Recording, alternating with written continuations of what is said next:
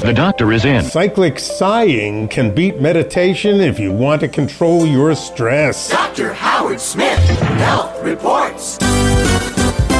Breathing with prolonged exhalation beats other breathing techniques as well as mindless meditation for elevating your mood and extinguishing anxiety. Stanford University neurobiologists and psychologists studied 108 persons with a mean age of 28 years. 2/3 of them were females.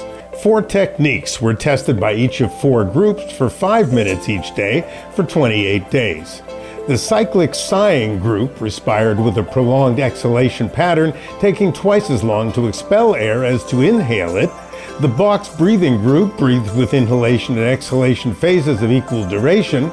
The cyclic hyperventilation group performed 30 in and out breaths followed by a 15-second pause with empty lungs. And finally, the mindful meditation group closed eyes and concentrated on their foreheads, keeping other thoughts out of their minds. While all of those who pursued controlled breathing showed better mood improvement than those meditating, the cyclic sighing group had the most mood elevation and anxiety suppression.